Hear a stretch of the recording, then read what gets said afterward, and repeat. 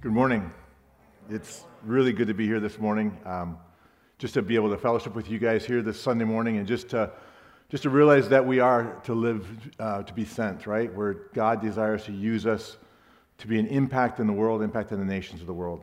As you heard a little bit, GSI is an organization that we are a part of. We work among the unreached, unengaged peoples of the world in places that are very difficult to get to, very difficult to stay in, and we find ways to live in and among the communities legitimately within a government's permission to find access to these areas to share Christ in these places of the world.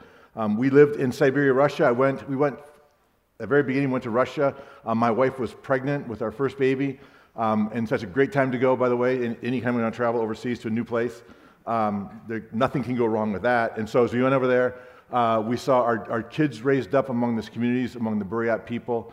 And God allowed us to see Him do His miracle among the people there in Siberia, seeing churches established, seeing believers raised up, and to see fruit take place. One of the most unique parts of that time was we also saw deaf churches raised up, and we hadn't anticipated it when we went out there, but we were able to see some deaf churches taking place. And just to talk about what it means to be cut off from the gospel of Jesus Christ, we were in our house.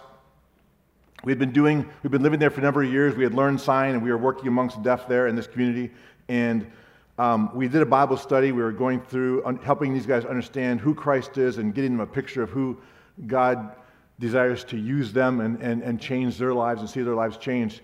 And outside in the street was a young man who was on his way home. He was a deaf man. He was on his way home to kill himself.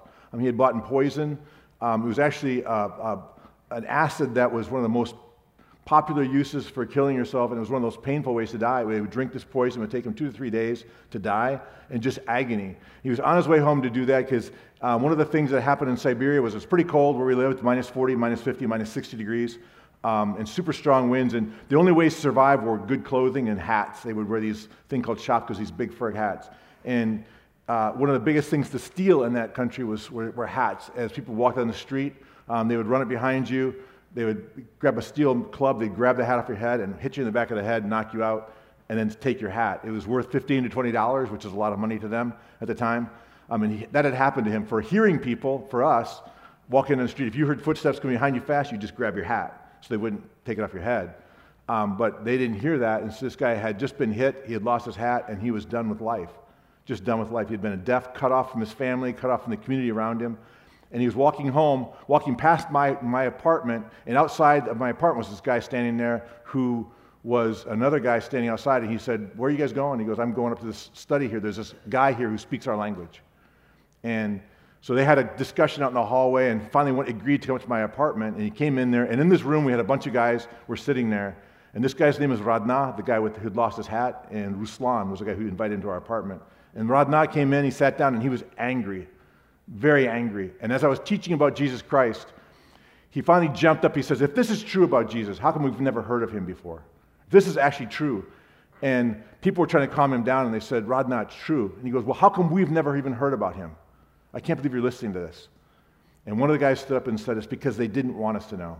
But this is true, and his message is for us." And that's what the gospel of Jesus Christ is.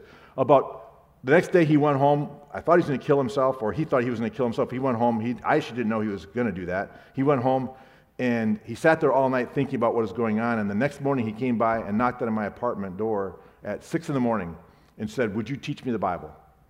And so over the next 6 weeks, I began teaching him early in the morning before I'd go off to work. I'd be teaching him early in the mornings. And he came to my apartment on the 6th week, and we had just gone through the death, burial, and resurrection of Jesus Christ, and he said to me, he says, "I have a question for you. When you listen to music, do you ever cry?" And I said, "Not really." And he says, "Well, but people do cry, right, with music?" And I said, "Yeah, they do." And he says, "Why?" He says, I don't know, it's the words, the melody or something that hits you, reminds you of something that you've never heard before." And he says, "I've never heard music. I've always wanted to hear music."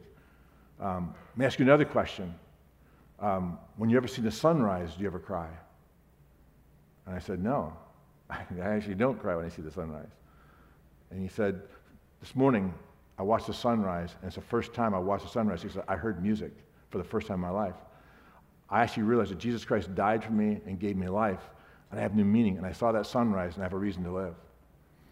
The gospel of Jesus Christ is the same gospel that can impact students here on this campus and around the country. It's the message of hope and life. And there are places in the world where people wanted to know about Jesus Christ, they couldn't because nobody speaks their language or understands their culture. And that's what missions is all about. It's amazing for me to be here in this church, by the way. I'm just really privileged to be here. I shared this before, but someone could easily write a book about what God's doing here with this church's vision to send to the nations. This idea that the elders here in the leadership of this church God has actually placed on their heart to see this church being a sending church to the nations. I was in a conversation with a church in Toronto, Ontario. It was a large church, kind of a network of churches. This church is about 5,000 people, but then they have a series of churches that are daughter churches of theirs. And they were talking to me on a Zoom call about how to become a mobilizing church. And they were asking me, how do we become a mobilizing church? How can we begin to mobilize people? How can we do a better job of it? And I was starting to describe to them ways they could do that and some things that we could help them do. And they finally said, here's what we want to be. We want to be a church like the chapel in Baton Rouge. And this is in Toronto, Ontario. And I was like, how do you know about the church in Baton Rouge? And I said, hey, we're going to be there in a couple months. We'll actually be there. And he says, well, that's great. How did they do it? We want to be like that church. It's an amazing privilege for us to see what God's doing through the vision that God's given the elders of this church, to be a sending church, to be engaged in the thing that God cares about, to seeing Christ being proclaimed on the campus here, at the school here, seeing Christ proclaimed in Baton Rouge, Louisiana, seeing Christ proclaimed in the nation here in the United States, and then seeing Christ proclaimed around the world. Not compromising on any aspect of it, seeing God use this church to reach the nations. In Acts chapter 1, we'll look at the book of Acts right now, Acts chapter 1, Acts chapter 2, and then Acts 13 today. But in Acts chapter 1, verse 8, Jesus is talking to his disciples and he says this, "But you will receive power when the Holy Spirit has come upon you, and you will be my witnesses in Jerusalem, Judea, Samaria, and to the ends of the earth." Now Jesus we had just watched through this time period where Jesus had risen from the dead. He was empowering and discipling or encouraging his believers and disciples to continue on in their faith. These guys were going through a time of disarray and not knowing really what was going to be happening. And he's continuing on of what we would call like the fifth of the Great Commissions, the fifth part of it in Acts chapter 1, verse 8. We'd seen earlier where in Matthew where Jesus describes the disciples, their task is to take the gospel to all nations, all ethne. And the word he uses there is pantata ethne, which is a Greek word which means all the nations, all the ethnic groups. That word ethnicities comes out of that word ethne. And Jesus is describing that. He's challenging his church to be a part of that. And in this passage here, we see three main things. First off, the one who empowers us is through the Holy Spirit. That's in the book of Acts right here. That's what we just read, that passage in Acts. And then we see the continuation of what does it mean when we are empowered with the Holy Spirit, fulfilling his purpose in Acts chapter 2. And then what does this mean that God wants us to accomplish as his church? Again, it's only been a few mere weeks since Jesus Christ's death, burial, and resurrection, and everything is about to change for these believers, these disciples that are in this room. The book of Acts is literally this. It's the history of the world-changing God impacting the people of God, filled with the Spirit of God, engaged in the mission of God. Acts is a great book for us to look at to see what we as believers should be about, what we should be focused on as believers. In Siberia, we saw God create a church amongst a people group that had never heard. And that's one of the great privileges is to be in a nation of people, almost 2 million of them, no believers. No one had ever heard about Jesus Christ. And then seeing a church established among this group, the first church that gets established. But there was actually a first church before the Berean church was established. There was the first church that we see in the book of Acts. Acts chapter 2 is that picture of what we see of how that actually comes into play when we see what happens when these disciples, empowered by the Holy Spirit, begin to communicate truth. Acts 1:8 is the pivotal verse for the book of Acts. It's a central focus of the work that Christ has for his church.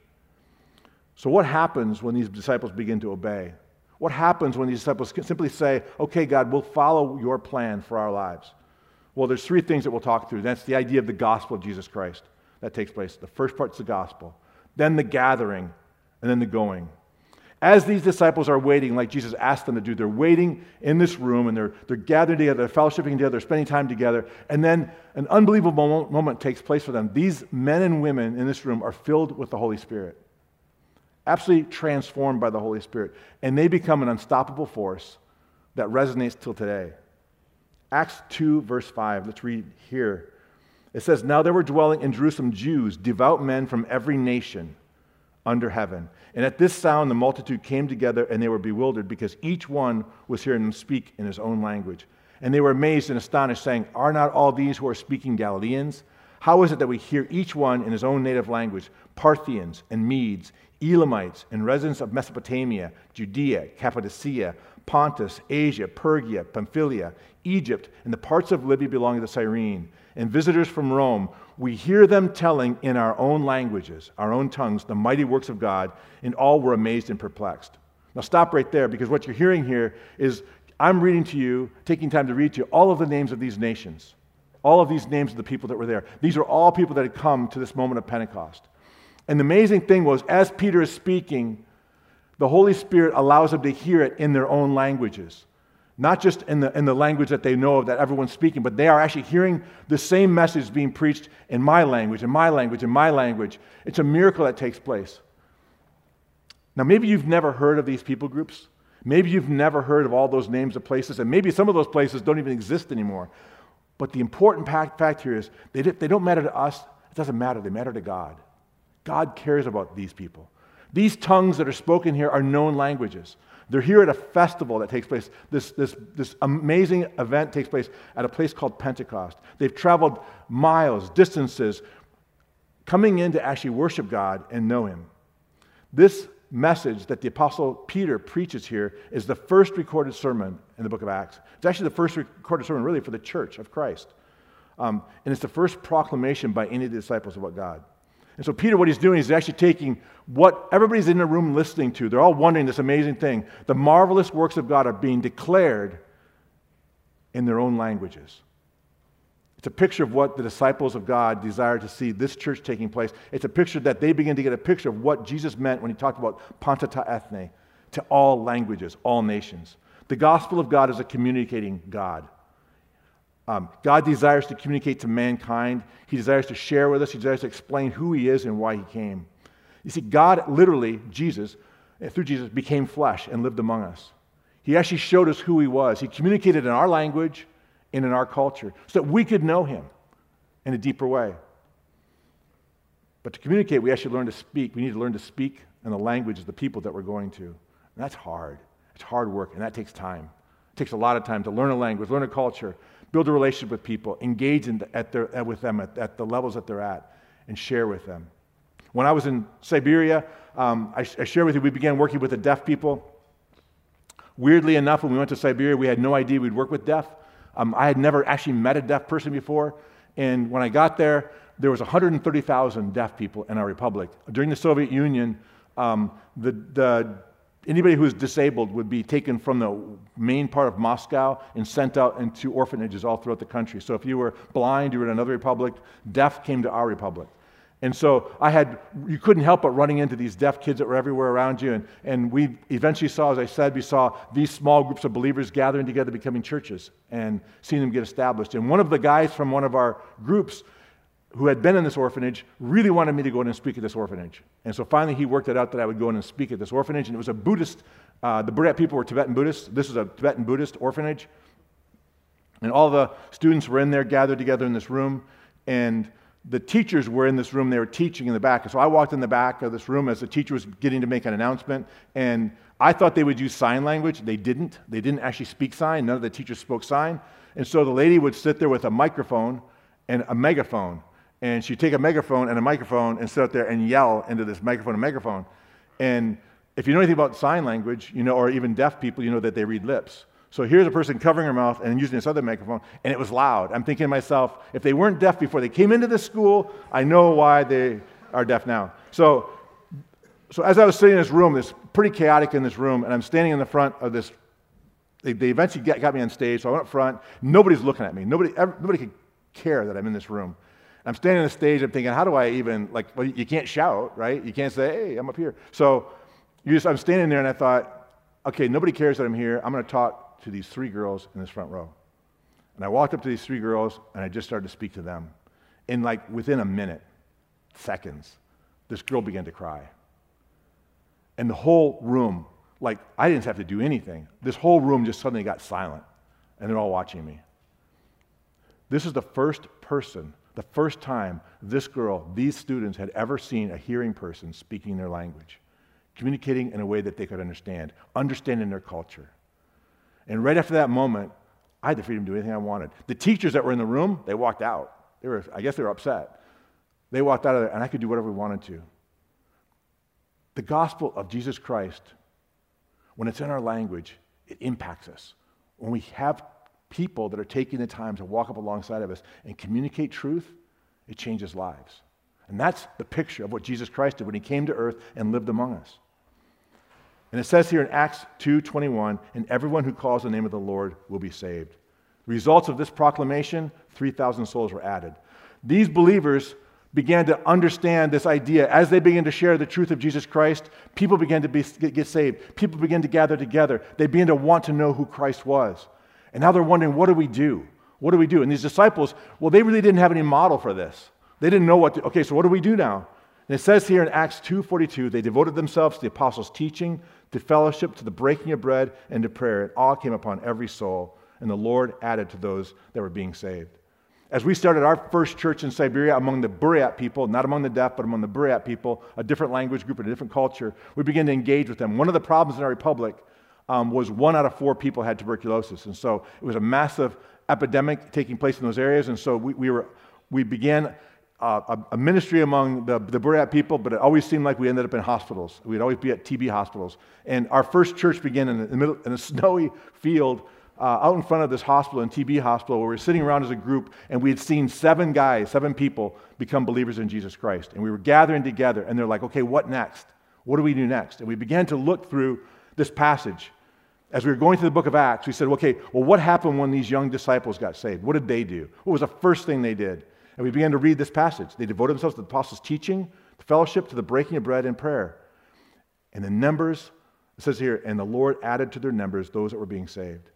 God continued to grow the church. So we did that as a church. That was our first foundation. And we began to talk about this. And one of the first things I said is, the fact that you guys are wanting to be a church, that you guys are wanting to be the church, the first church among the Buryat nation, it's a pretty amazing thing. And there are people around the world, churches around the world, praying for this moment at this time. Well, in our conversation up to that point, we had actually talked about what our strategy was as a group of 7 young believers, what our strategy was going to be to reach Buryatia. And they were like talking about reaching the world as 7 believers. And as I said that to them, I said, there's churches around the world that are praying for you right now. They're like, there's more of us? I'm like, yeah. Like, there's lots more of us? I said, yeah, there's like millions of believers around the world. We're not the only ones. What amazed me about that moment was they were committing their lives as 7 believers to reaching the world with this message of truth. It's an amazing picture, isn't it? And yet, what was more precious to them was the fact that there were churches around the world praying that these Buryats would know who Jesus Christ is. And they finally saw that take place. God's words for the church is what began to draw this early church. And these guys began to devote themselves to the Word of God as this church began to grow in Acts. It says in Acts 17, they searched the Scriptures with purpose daily. And they began to challenge things. These guys were hungry for the Word of God. But there are places like the Buryat nation that can't know about Jesus Christ because there's no Scripture, there's no Bible, there's no way for them to get access to the Word of God. We have the access to the Word of God right now in the English language. We have it on our phones, we have it on our iPads, our computers, we have it on paper versions of these things. But there are places where there's no Bible, there's no church, they're completely cut off without the gospel of Jesus Christ. So unless somebody goes and tells them, they'll never know. Unless somebody takes this extraordinary effort of going and learning their language, learning their culture, engaging with them, they'll never hear about Jesus Christ. But that's the purpose of the church. So this early church then began to say, what do we do? And so Acts chapter 2 continues. Its founding basis as a church was off of this idea of Acts 1:8. This idea of being a witnessing and evangelizing and a growing church, being a family of God. They were engaged in continuous evangelism as a church. It wasn't self-centered, it wasn't self-focused. They were desiring to reach the people around them and engage the people as they saw God use them for His glory. As we read through this book of Acts, we see one continuous theme emerging: God's plans for the nations. God desires to use us to reach the nations. And it begins to resound with one voice. A verse in Romans chapter 10 says this, 10:13, "For everyone who calls the name of the Lord will be saved. How will they call on Him in whom they have not believed? And how will they believe in him in whom they have not heard? And how are they to hear without someone preaching? And how are they to preach unless they are sent? When I was in China, I was in a country anyways, we were working in this area, and we were up in this area. It was high mountain areas where we were working in, and there was a sickness that was hitting our area. It was a sickness that was really killing a lot of people, pretty significantly killing children especially. And there was medicine for this sickness, but in the city areas where we were, in the towns where we were, there was access to this medicine. But in the mountain areas around this area, there was no access to this medicine. And so we and some doctors grabbed some backpacks, and we took our backpacks, and we were going to climb up these mountains. Now, I live like you guys do. Like, I'm from Sarasota, Florida, so we're at like 7-foot elevation. I think you're at -3 or something like that here. So like, we're at 7 foot, so we're really, really close to each other. I'll tell you, that 10 feet does not make a difference when you're at this altitude. So we're at 10,000 feet, carrying these backpacks to 14,000 feet. And so we start to go, and we're like on this 10-year journey up this mountain kind of thing. And as we're trying to climb this mountain up this thing, and they gave me a backpack too, it's like 80 pounds, so we're going up this mountain. And as we're climbing this mountain, I see these guys going bouncing down the mountain. You know, we're like, whoa, these guys are fast. And they're like leaping on this mountain down there. And as they got closer, it was pretty humbling because they're like in their 80s. So like these guys are coming down the mountain like, whoa, you're really old. So you're coming down here, and then they just grab our backpacks off our back, hug us, grab our backpacks off our back, and they run up the mountains. Like, again, and I'll tell you what, taking that 80-pound pack up did not make us go any faster anyway. We were still like, yeah. So we still get to the top of the hill, and by the time we get to the top of the mountain, these doctors start helping these guys in this community out and literally seeing lives being saved. And as I'm standing there, I'm like a bystander in this whole thing, and I'm just standing on the side kind of watching this. And these men that had run down like gazelles were sitting there showing me the bottoms of their feet. And they were barefoot, and their feet were bloody, gashed, completely gashed. And they had big smiles on their faces.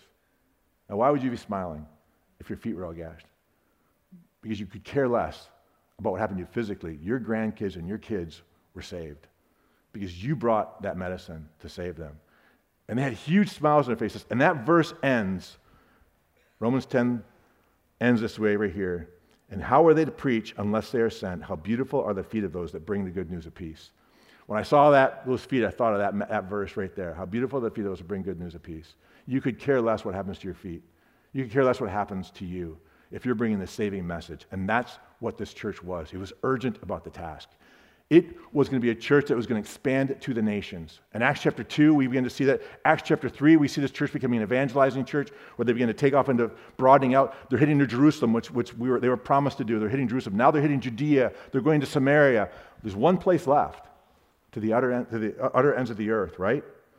And then this happens in the book of Acts. Acts chapter 13 then is a major event that happens to this church in Acts. It's this beginning that we see from Acts 1:8, the spark that's been ignited is now changing the church in the book of Acts. It starts here in Acts 13, 1-4. Now there were in the church at Antioch prophets and teachers, Barnabas, Simeon, who was called Niger, Lucius of Cyrene, Manaen, a lifelong friend of Herod the Tetrarch, and Saul. And while they were worshiping the Lord and fasting, the Holy Spirit said to them, set apart for me Barnabas and Saul, who we would know later as Paul, for the work to which I have called them. Then after fasting and praying, they laid their hands on them and sent them off, Barnabas and Saul to Cyprus. So being sent out by the Holy Spirit, they went down to Seleucia, and from there they sailed to Cyprus. It's now 15 years since that church was founded. 15 years since that small group began to gather together and say, what do we do? How do we work?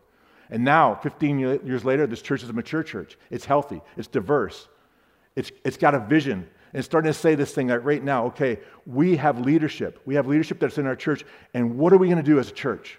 What is the goal of our church? What did Jesus tell us to be about? Jerusalem, Judea, Samaria, the ends of the earth, right? So what are we supposed to be about? Where do we go from here? What should we do? Who should we send? Who should we among our congregation send? Should it be now? Where should we be sending them to? Where's the neediest places that still exist? And what should we be involved in as a church? You know, what's amazing to me is your church is actually doing that right now. The elders and leaders of this church are doing that right now. That's what that chart is over there on the wall. It's a picture of saying, can we be senders to the nations? Can we send out 100 people from this church to the unreached, unengaged people groups? Can we send out 300 in ministry from our church?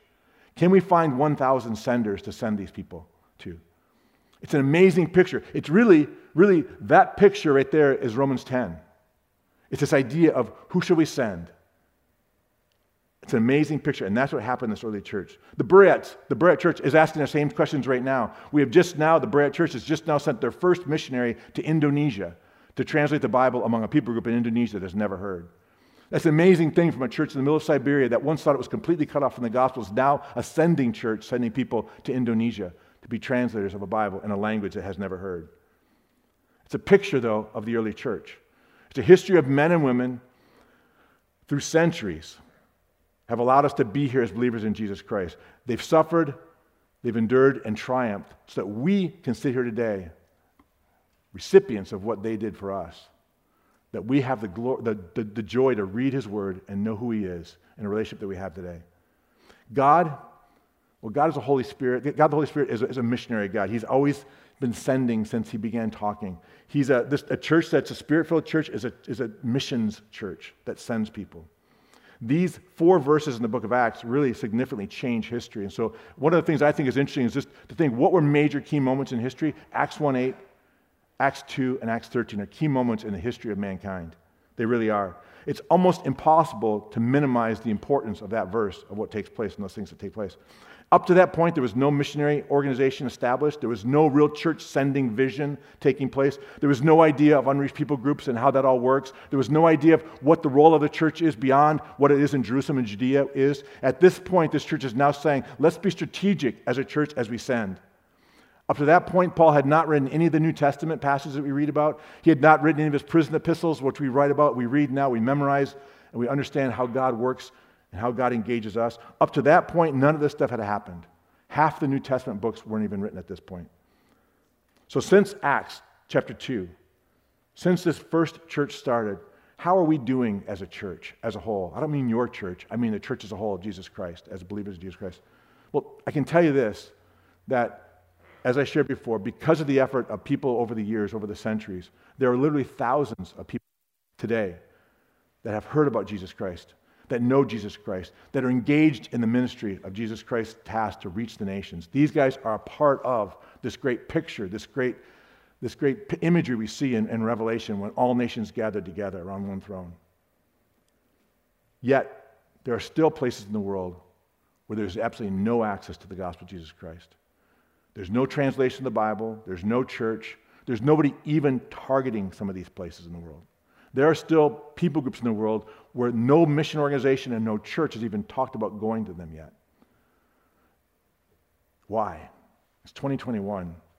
You'd think we would be in all of these places, but the reality is we're not. These last groups that are existing out there, they're in some of the hardest to reach places in the world, some of the least reached places, some of the most challenging places. That's due to political issues, governments, social issues that are taking place, just even geographical issues that take place. But God has continued and always has been a God that's been seeking and sending men and women courageous enough to go, and churches like this church is right now is courageous enough to send people to these areas. Jerusalem, Judea, Samaria, the ends of the earth. God desires to see people from all ethnic groups, all nations, worshiping Him. James Stewart writes this: the concern for world evangelism is not something tacked onto a man's personal Christianity, which he may take or leave as he chooses. It's rooted in the character of God who has come to us in Christ Jesus. Thus, it can never be the province of a few enthusiasts, a sideline or a specialty for those who happen to have a bent that way. It's a distinctive mark of being a Christian. You see, mission flows directly from the nature and purposes of God.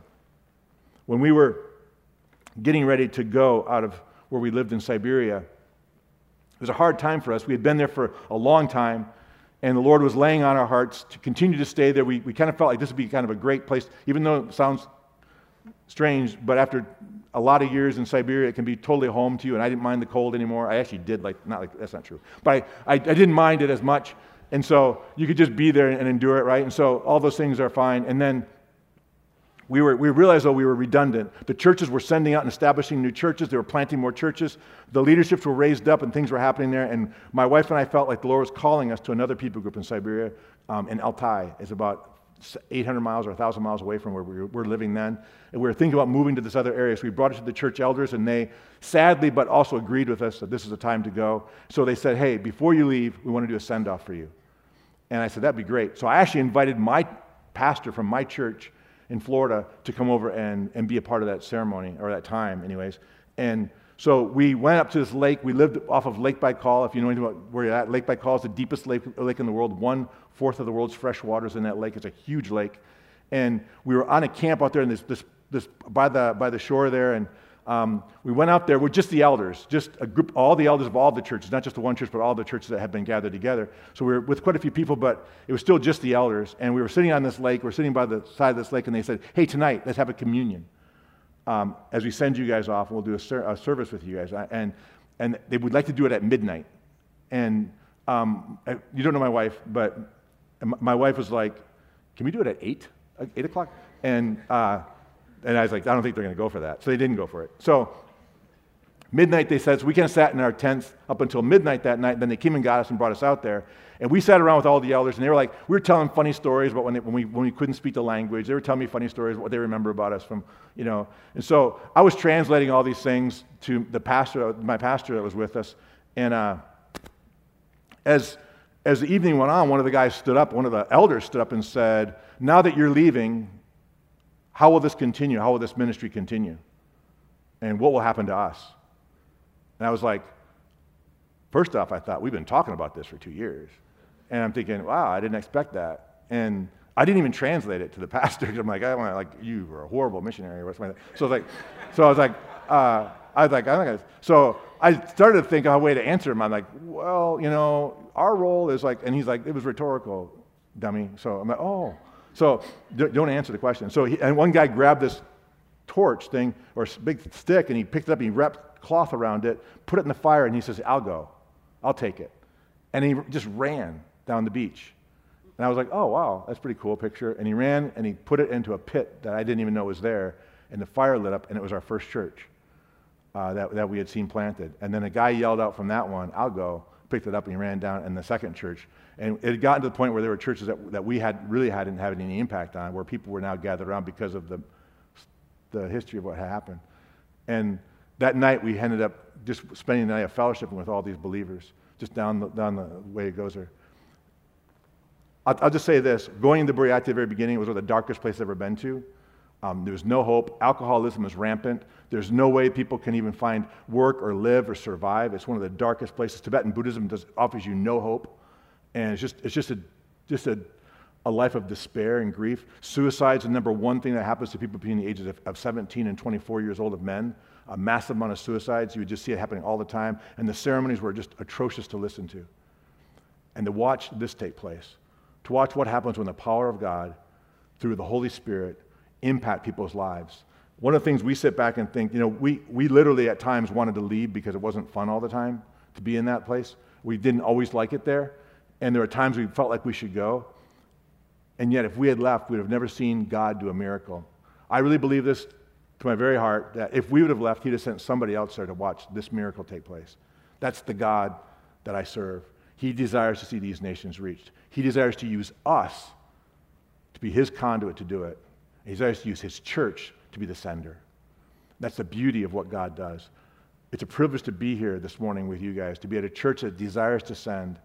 Thank you for your willingness to send to some of the hardest places in the world. And thank you for being a church and members of a church that are willing to partner with those that are being sent. Let's pray. Father, we just thank you for this day. We thank you for just the honor and the privilege we have to serve a God that's risen, that's alive, and desires to use us for his glory, for his purposes. Father, I just pray right now for those nations in the world that have yet to hear about Jesus Christ. God, I just pray that those that are already working in these areas, even from this church, that are working among unreachable groups right now, Father, would have the strength and the courage and the tenacity to continue forward and pushing forward. Father, we just thank you for this church with this vision, and that it's courageous enough to dream this amazing dream to reach the nations. We thank you and we praise you for this time. In Jesus' name I pray. Amen. Amen. Hold on, Greg.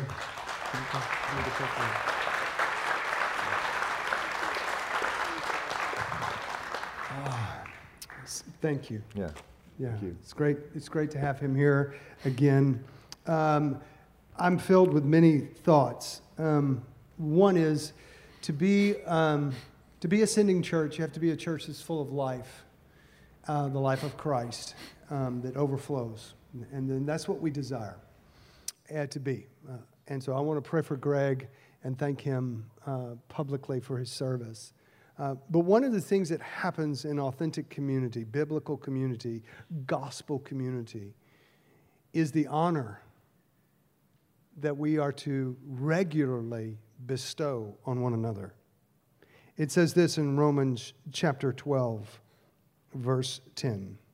Be devoted to one another in love. Honor one another above yourselves. So I want to honor you publicly and thank you for your service to the kingdom of God. It's just beautiful to watch. People like Greg ask me, ask Steve, how is it that the chapel gets to this place? On the shoulders of others. So I want to honor Danny and Francis Kennison. You're a very big part of this story. So would you stand up, please? Missionaries for 30 years with MCWA.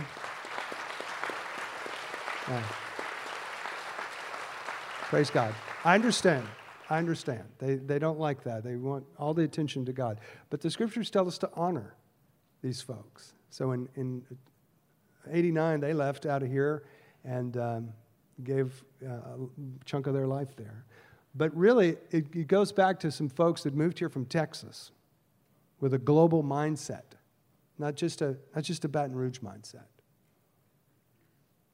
And one of the things you'll hear in response to this is hey, how can you serve the internationals that are in our midst? They come to us from around the world.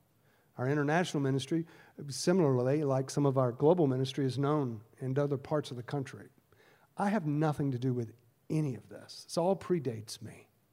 And so I want to honor Mary Tabb, who's with us today. Please, Mary. It's only appropriate. It's only appropriate. Thank you. Thank you so much. Mary is our founding pastor's wife, and it really is appropriate to honor those that go before us, to speak honor, and we need it.